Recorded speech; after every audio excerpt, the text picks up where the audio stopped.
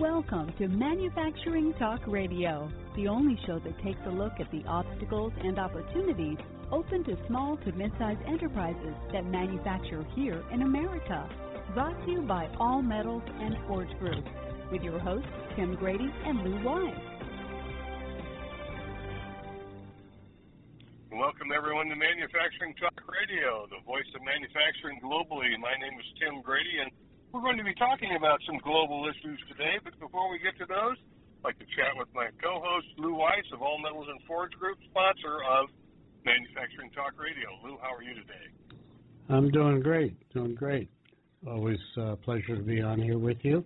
We always do something new and learn something different. So it's become quite fun. So take it away. Yeah, last week we spent the whole week devoted to Manufacturing Day. It really became a week. We were going from the New Jersey Institute of Technology over to the New Jersey Manufacturers Extension, a partnership with the National Institute of Standards and Technology. So we had a great week. We encourage you to tune into any of those shows if you want to hear what was happening in Manufacturing Week, which is really still going on the entire month of October. Well, and I'd also like to throw a plug in for Manufacturing Talk Radio and you and I. We were honored with giving the keynote speech at NJIT, and it was a great function. And the topic was solving the skills shortage in this country, and it was a good event, and a lot of good information came out. And again, I too recommend going to mfgtalkradio.com and tune in and listen to that show. Tim? Yes, it's great show. Now, what we're going to talk about today really is what's happening around the country, around the world really, with not just manufacturing, but really the global business surveys. And we've been honored to have Norbert Orr, who is a senior correspondent with us, talking about global surveys. Norbert, welcome back to the show. Thank you. Pleasure to be with you again. Well, let's kind of walk around the world and see how things are going. Would you like to go east to west or west to east first? I don't know. Are you trying to confuse me even more than I am right now? I guess we can. What if we just start with Asia and come to Europe and back to North America? That makes sense. And that'll be kind of both directions, and then come back to home. So what's going on in Asia right now? Well, Japan looks a little better.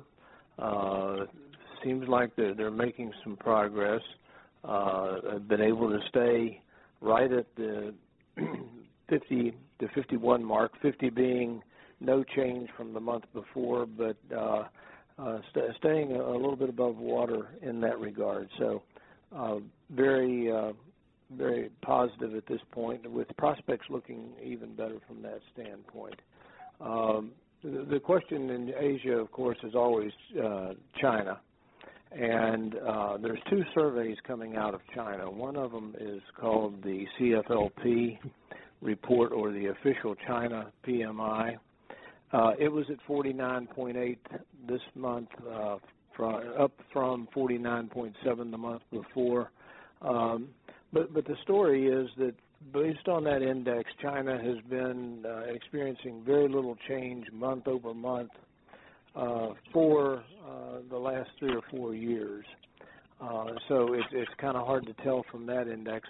The other index is the Caixin China General Manufacturing Survey.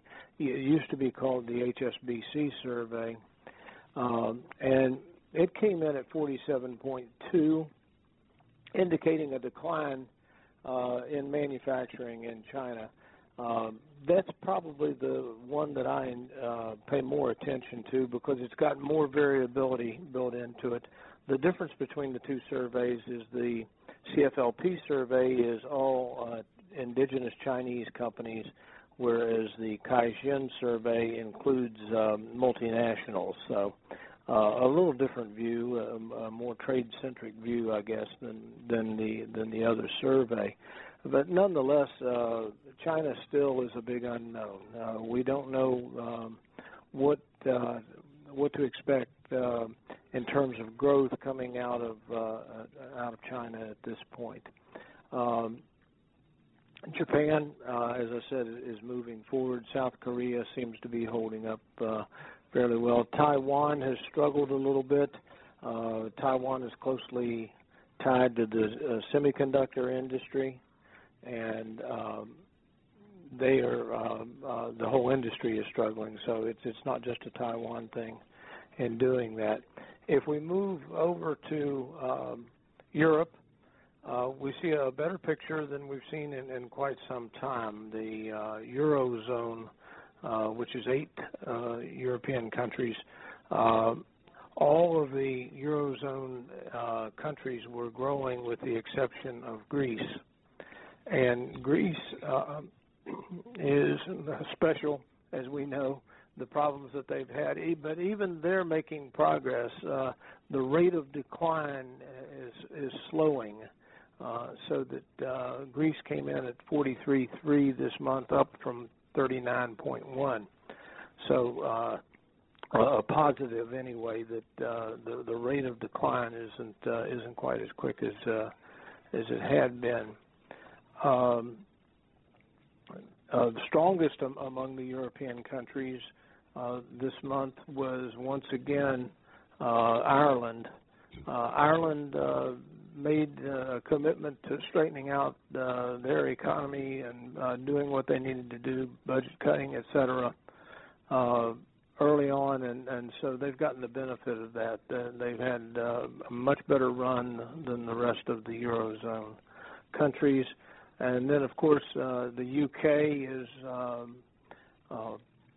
not part of the Eurozone itself. The UK is experiencing a period in manufacturing much like ours of very weak growth because the pound sterling is strong just as the dollar is, and so it reduces the opportunity for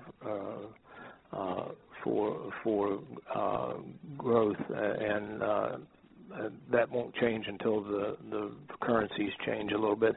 It just takes them a while to settle out typically. Then we come to North America. Mexico is struggling a little bit. They've done well recently, but struggling a little bit now because of the strength of the U.S. dollar. Their pesos don't go as far as they did in that. But Mexico still had an index of 52.1, down from 52.4. So not negative, but certainly not as strong as Mexico was experiencing. And then Canada has really been hurt because they're a commodity-based economy, and Canada registered 48.6. Again, relatively close to the midpoint. Not a lot of change taking place, but for the year, Canada has averaged 49.7. So it has not been a year of growth in the Canadian market. And then I think we probably ought to have a separate conversation about the U.S. economy and where it's going right now, guys. A question that comes to my mind, Canada usually tails and trails right around where we are. And to see them in the high 40s and we've been in the low 50s, it doesn't make sense. Usually they do trail one another. Do you have any thoughts on that, Norbert? Yeah, I think one of the themes that I've talked a lot about is we have a history of saying, well, this time's different, and then figure out that it's really not different. But this recovery that we've been through since 2007 is so different than anything we've ever experienced. Mm-hmm. And I think, Lou, the issue with Canada is basically they're a commodity-based country. They oil, the tar sands, et cetera, all very important to them. They're into agricultural commodities. They're into building commodities, lumber, you name it. It's where their strength is. It's not in their manufacturing sector. And so it's taken, again, the strength of the dollar is very punishing to Canada. They can sell more to us, but if there's no demand, it doesn't really matter. And well, that's the case right now. Well, that's the point that I was bringing up, in that they're down at 48 and we're at 50-something, and we were at 52. So we had some demand, and we do know in the All Metals and Forge Group company, we rely on Canada as a trading partner, both selling and buying, and a lot of that is trickled off. And I see that basically that I don't see any major projects that we normally used to see in industry. We have this big program and this big nuclear reactor and this new big plane, and I don't hear any of that. It's a different manufacturing world. Now you're talking a lot about the building the machines that are going to build machines, robots, 3D printing, and so on. It's almost as if our economy is built on restructuring rather than manufacturing. Just a side thought. Sure. Well, there's a great deal of truth in that, and the real issue is why isn't there any business investment? And one of the reasons I think that we see business investment so soft, obviously, is a demand issue. But we also invested a lot in 2010, 11, 12, 13, when companies were investing very strongly in IT. And they invested in IT because it has a relatively quick payback. Traditional payback in manufacturing has been if you can't get a 4-year payback, then you don't make the investment. Mm-hmm. And I think this is an indication, one, that companies have raised the bar. No longer is a 4-year payback because of uncertainty. Mm-hmm. A degree of uncertainty. No longer is 4-year payback as attractive. They're looking for a 2-year payback in many instances, which again pushes you back into IT projects, certainly not brick and mortar projects. And so that's pretty correct from our assessment as well. We do hear a lot on the metal side. Contracts are coming. We got the approval. We didn't get the sign-off. We didn't get the check. There's a lot of purchasing procrastination. And I think the reason for that is that nobody has to be in a big hurry when you have the kind of capacity available, and we see weak demand. They want to go forward, but it's going forward in inches instead of feet. Uh-huh. I don't see that changing in the near term because I don't see the demand curve changing from where we are right now. And then globally, that's an issue. The thing that we have going for us is a very good services sector. Manufacturing is weak, but services is much stronger. So it has the potential to help carry us forward. Well, Norbert, what do you see happening with manufacturing? We've watched the ISM number, which Lou has followed faithfully for 20-plus years. And in the last 3-4 months, it's ticking down. Is that trend going to continue? Are we going to slip below 50 and start going into a contraction? From time to time, the ISM, as you know, I was responsible for the survey for over 15 years, and so I think I've actually got seniority on Lou in terms of the amount of time following. You win. Following the survey, but you know, if the services sector was declining the same way as manufacturing, then we'd be talking about could the Fed engineer some kind of a soft landing. The normal cycle is that manufacturing grows and generally has a very strong period of growth.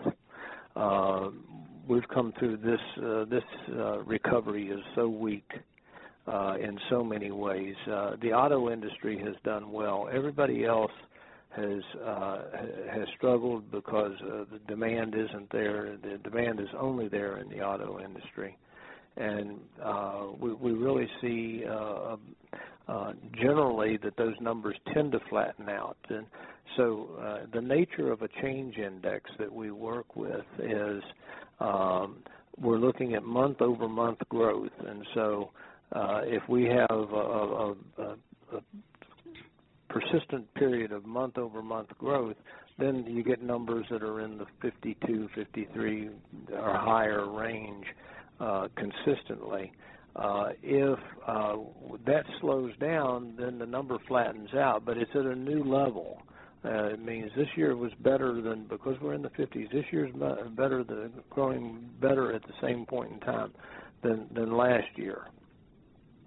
So the negative number or the low numbers are only a concern if we drop below. That's why I mentioned the non-manufacturing survey, because it's their part of the cycle. Manufacturing has been through its part of the cycle. Now the question is, can we find new sources of demand that help pull up manufacturing? And that demand's got to be from continued auto industry involvement, and it's got to be from non-durable goods, soft goods and so on, that the consumer picks up at. And we see some signs of that. So I don't think necessarily that we should expect, we could see a month or two go below 50, but it would be at 49, 48.5, something like that, which frankly, for this type of index, is not a very large decline. It wouldn't be of concern, in my opinion. So we shouldn't be jumping off a ledge, huh? Right. You were speaking a moment ago about the auto industry. The aerospace industry is proving itself to be pretty strong at this point. What are you seeing on that? Well, the same thing. The aerospace is now our largest industry in terms of export and so on. When we ship airplanes that cost $300 and $400 million a piece out, there's a lot of value coming out from that. One of the small concerns I have is there's a survey that's done, and again, my forte is business surveys globally. And there's a survey coming out of the Pacific Northwest, and it had been very, very strong, showing the aircraft industry, because of the Pacific Northwest. I think there's a huge number of suppliers to that industry located there. But it has fallen down to the last 2 months have been below 50. And so I don't know whether that's some seasonality. I don't think, I know there hasn't been order cancellations. I think it's just the fact that that activity has peaked too. When it comes to new orders, things may have slowed in terms of the aircraft industry, as people are concerned about the risk-on issue that we see.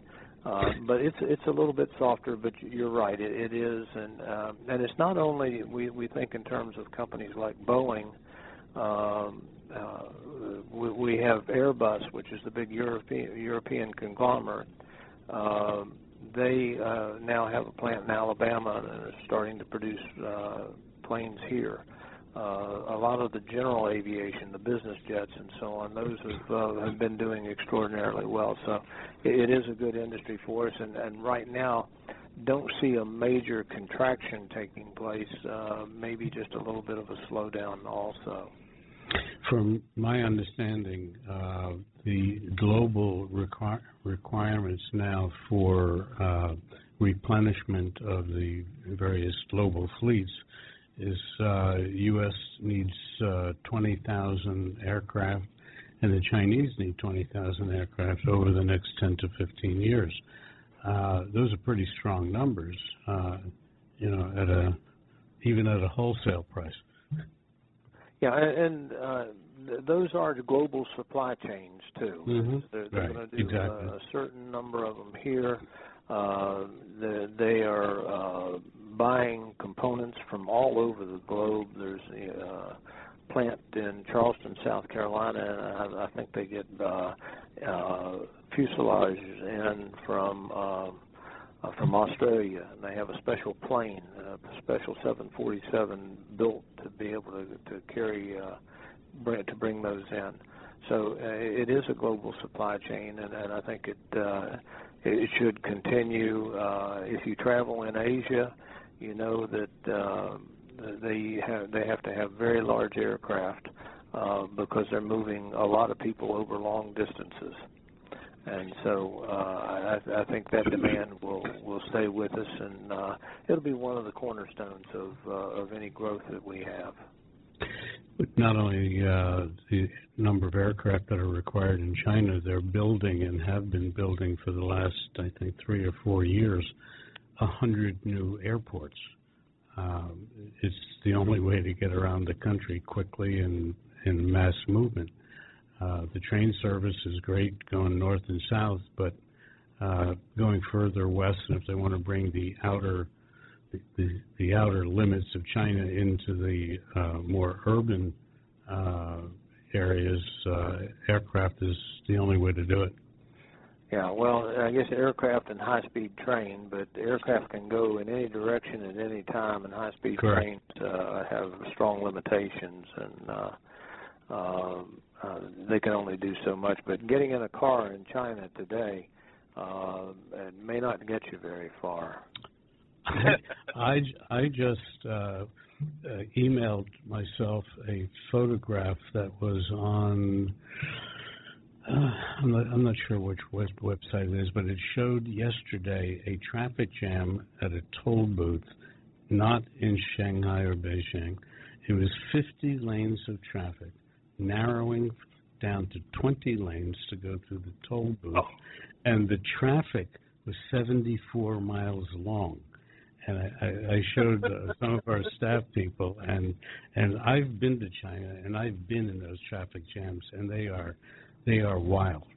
They're just wild, and I don't know where they're going to, because they don't have a lot of cities that are. Yeah, you have to ask yourself, when 50 lanes aren't enough. Right. What do you do next? Well, what's even funnier is that they never used to have toll booths. Here in this country, we're getting rid of toll booths, and here they went and put them in. And that's what's causing the 74-mile traffic jam. They want to get a piece of your pocket. Well, what's going on with construction? The only thing I think that I see that's kind of hopping and bopping right now is housing starts, whether it's a single-family dwelling or condos or apartments. Those seem to be doing well. Is that consistent with what you're seeing? Yeah, they're holding up at around the million mark on an annual basis, and the good news is not declining further. The bad news is much of the time we're up around 1.5 million. So I think that there's still weakness, and as we look for places for demand. A lot of people thought that this summer would be really strong for the housing industry, and it's decent, but it's not back to that 1.5 million run rate. And I think a lot of people underestimated the amount of time that it takes, and the builders, the home builders in particular, didn't go out and acquire land as quickly.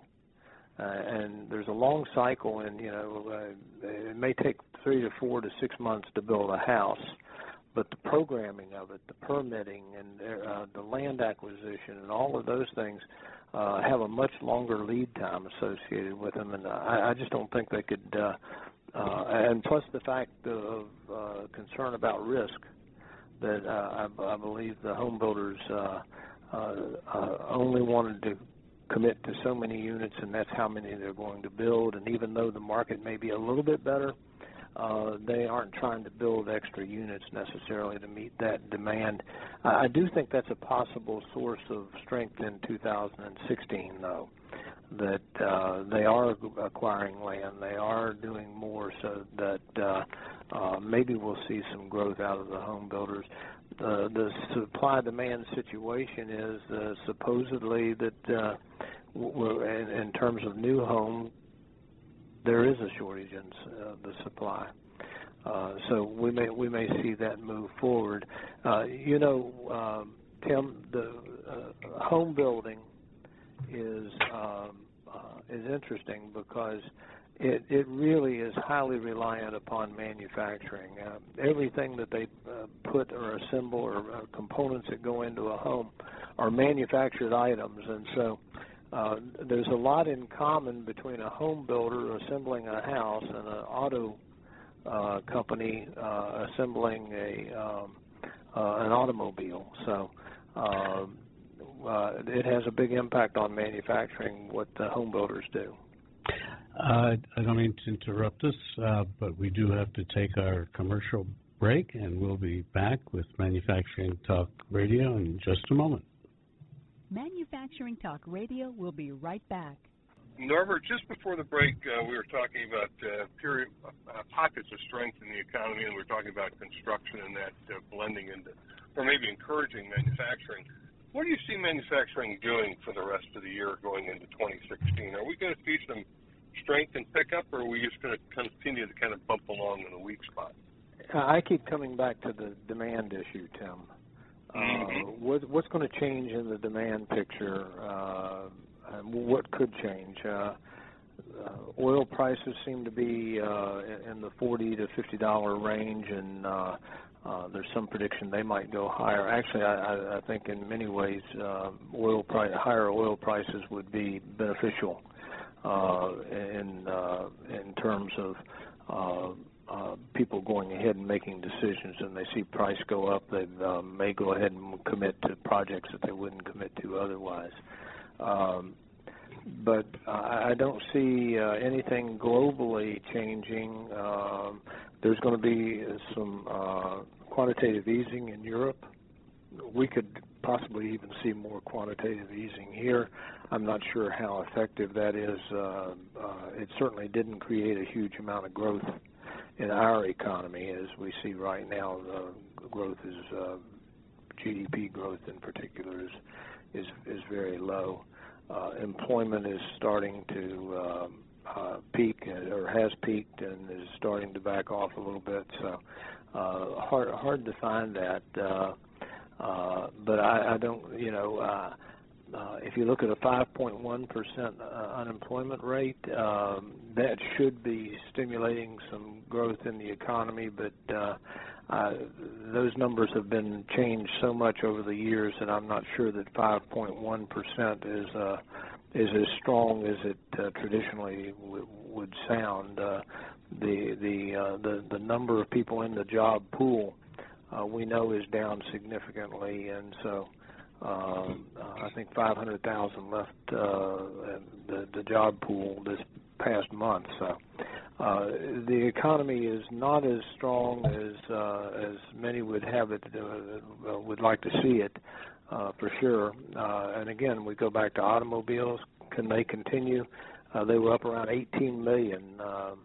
Frankly, if automobiles can stay on an annual basis around 16 million and higher, that covers an awful lot of problems within the economy. So we're going to count on them to be able to make their numbers, I guess. Yeah, I'm sure that that's true. Everybody's kind of waiting to see what the Fed's going to do with the Fed fund rate. Are they going to increase the interest rate to 1/4 of a point from zero? What are the impacts of that for manufacturing manufacturing. Are there any really if they bump up the rate from rock bottom? Yeah, I think of the childhood fairy tale about the princess and the pea. Right. The princess was so uncomfortable because she had to lay on top of a small little pea that was in her bed. That 0.25% to me is like the pea.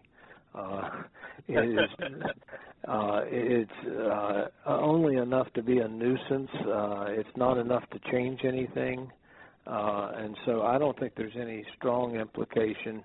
I think ultimately there's a risk in valuing money at zero. It has an inherent value higher than that, but we've valued it at zero for so long. And it allows a lot of the wrong things to happen in terms of decisions that are made. Banks get money, but they don't lend it because they can make more off of it than in lending it, and they don't have quite the risk that they might in lending. So it really all feeds off of each other. But to I guess put it in perspective, I don't see the 0.25 point makes any difference. Again, if manufacturers are looking for a 2-year payback or basically a 50% return, then how would interest even be a part of the equation at the interest rates that we've got today? Yeah, it's certainly a pretty small number, Lou. Norbert, looking at things from a geopolitical aspect regarding Europe and the euro, there's so much going on in that part of the world, Europe and the Mideast. Russia is now putting its 2 cents into Syria, and Iran is doing its thing, and a lot of money is going to be dumped into that area either by the return of withheld funds and or the Chinese and the Russians selling a lot of arms into that area. What is that going to do to the overall economy of the Europe Mideast area? I mean, I envision what it could do, but it's not. I don't think it's good stuff.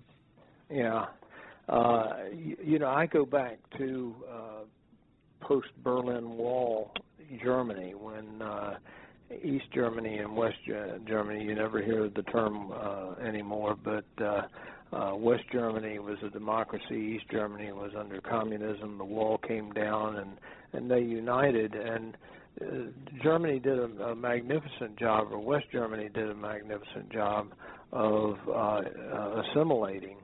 But they had family, culture, had all of these things that were the same. Now you're bringing in people whose language is different, whose cultures are different, whose expectations are different, and so all of these countries, it's going to be a relative shock. It's going to be, and they're all very strong in social welfare systems. So the first issue is how fast can they move these people off of the social welfare system and into productivity, and that's going to take a long time. We ought to learn by that as well. Absolutely. It's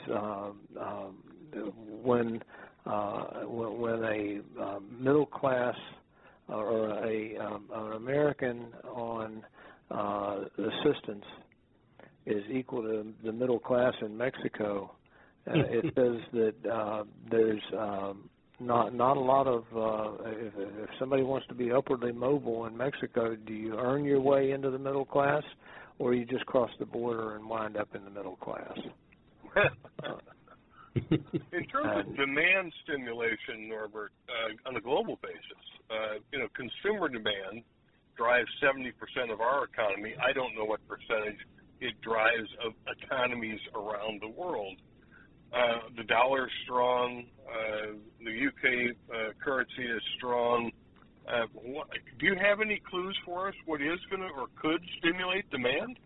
Well, I don't think the immigration is going to stimulate a lot of demand. Certainly not on a global basis, because the demand is being removed from those Middle Eastern countries in terms of people, and so it's a net situation to start with, and it puts more demand. Europe, with their social welfare states, has a hard time getting above 2% growth in GDP. So I don't see that immigration is going to help drive GDP higher than what their capability was to begin with. So I don't know. I'd have to defer to others on where the value creation is in all of this. Well, right. not only. One. Go ahead, Tim. Go ahead. I was just going to comment that the immigration issue is a huge drain on any economic area. So I don't know what value it brings. If anything, I think it takes away. Yeah, I would agree. I was looking more in terms of not that issue, but in terms of global demand, consumer demand. Is there anything that can be likely to trigger it or stimulate it, Norbert, or do we have to wait for the dollar to become weaker, other currencies to become stronger? I guess I'm looking for the light at the end of the tunnel not being an oncoming train. Consumer demand is relatively constant for non-durable goods, for the soft stuff and the healthcare and those types of things. Our problem is on the durable goods side. If you look at where the manufacturing weakness is, automobiles are in durable goods. That's helping the situation. But if you then look at earth-moving equipment, farm equipment, machinery, et cetera, on down the line, those are all very soft and no recovery. So certainly that's where we need to see that. The consumer is picking up a little bit, as I said. His wages are picking up a little bit. That'll help. Whether or not that changes things in Europe, people, it depends on just how cautious they choose to be and how unsettled the rest of the population is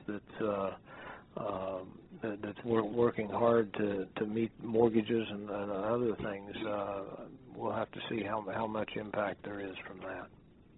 Well, I note that consumer credit, in other words, consumer debt, is hitting an all-time high. I wasn't sure that consumer debt was going to fuel the next expansion, but nonetheless, consumers seem pretty confident at the moment. I'm surprised by that. Are you seeing that either in your global surveys or your watchful eye on the U.S.? Well, I think over time, the consumer just becomes immune to these things with all of the political theater that's going on across the globe right now. Eventually, people just turn the TV off and say, okay, I'm going to go on with life and I'm going to do what I need to do. So I certainly think that's some of it, and we'll have to see. Consumer confidence gets shaken quite easily, and so we'll need to see how well that holds up over through the election process. We've got I don't remember an election where we ever had such a degree of uncertainty surrounding the election, and there are those who believe that the Washington is in total chaos, and there are those who believe that actually that's good. That's a good thing, because they're re-examining how they do things, and maybe that's a precursor to real meaningful change. That would be a welcome relief in this country. Norbert, anything in the global surveys that you watch that over the last month or so has been kind of a surprise? They've been actually pretty consistent recently, the last couple of months, in terms of the Eurozone has held up fairly well. Still not strong growth, but certainly at least growing. I think the one surprise that I've seen, for whatever it's worth, is Australia, after months of decline, has had 3 months of growth, and so they have implemented some of the cost-cutting ideas and freeing up, lowering taxes and so on. And Australia is a very heavily taxed country, and so that has helped them over the course of the last 3 months. But otherwise, things are pretty much the same. We probably ought to talk for a minute about the non-manufacturing sector.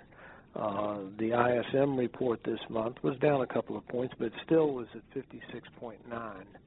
And the employment index within the non-manufacturing survey actually gained from 56 to 58. And that's a big positive, because I believe as long as the automotive industry continues to hold up fairly well, and the non-manufacturing sector, which is 4 times larger than manufacturing, as long as it remains above 55. 55 is when we see large declines in employment in that sector, very little growth, frankly, and that takes place in there. And the non-manufacturing sector is very slow to change versus the manufacturing sector. That's why people follow economically the manufacturing sector so much, is because change shows up earlier in the manufacturing sector than it does in the non-manufacturing sector. And we would speak of non-manufacturing being coincident versus a leading indicator, which is manufacturing. The other thing about manufacturing that I'll put a plug in for manufacturing. Manufacturing actually has a much bigger footprint than what it's given credit for, because when it's measured in GDP, it's about a fourth of the of size of the services sector. When you measure it on purchases, and the fact that we purchase from each other and so on in manufacturing, when you measure it in purchases, it's about half the size of the services sector. So a positive there in terms of the feeling that we have about manufacturing. And manufacturing has become a smaller piece of the economy only because the services sector has been growing much faster. And so that faster growth gives services a bigger piece of the overall pie. Okay. Lou, anything else you want to ask Norbert? And we must be getting close to the end of the show here. Going actually very back to the beginning of the show, we were talking about China and the U.S., the intertwined relationship that I see it as, where we talked about China's demand. I don't know what the percentage is, but a lot of their demand is based on what we are buying from them. And if they're going down, that means we're not buying from them, and if we're not buying from them, we're not buying, i.e. Walmart is the largest retailer here in the United States. Even though they're trying to get away from China and do everything as much as possible here in the States, the China-U.S. business relationship is a tied and mortally tied together, I think, forever. I think you're absolutely right, Lou. But to me, when I look at these things, I look at it from the standpoint of the principle of comparative advantage. That you win. The ones that have an advantage to be able to make something. For instance, I always like to use the example. When my wife and I got married, we got a can opener for a wedding present. And this is decades ago. And during that period of time, a can opener was probably a $25 item. And 40 years later, we had to replace it, and I think I replaced it with a product that was far, far superior, and it was $17. Right. And so by using comparative advantage, had that been made in the United States over that period of time, it'd probably be $100 for a can opener. Right. But by using the comparative advantage that they have in small electronic items, we as a consumer wind up better off, and in terms of sustainability, global environment, everything else, we're using less to do more. I remember so I think we have to keep reminding ourselves, we don't need to make everything. If we do, we will become the Soviet Union, which means we will make nothing. Yes, it's true. But we get to drink a lot. Well, they still ship the vodka. That's right. I remember the old expression about the government spending $100 on a toilet seat. That goes back to probably the 50s or 60s. I dare say you can't buy a toilet seat today for $100, and certainly not a fancy one to go into your fancy powder room. For sure. Well, let me say one other thing before we close. Sure. Each month I do a private survey on manufacturing. It's intended to be for the benefit of the people who participate in it and for my affiliation with Strategas Research Partners.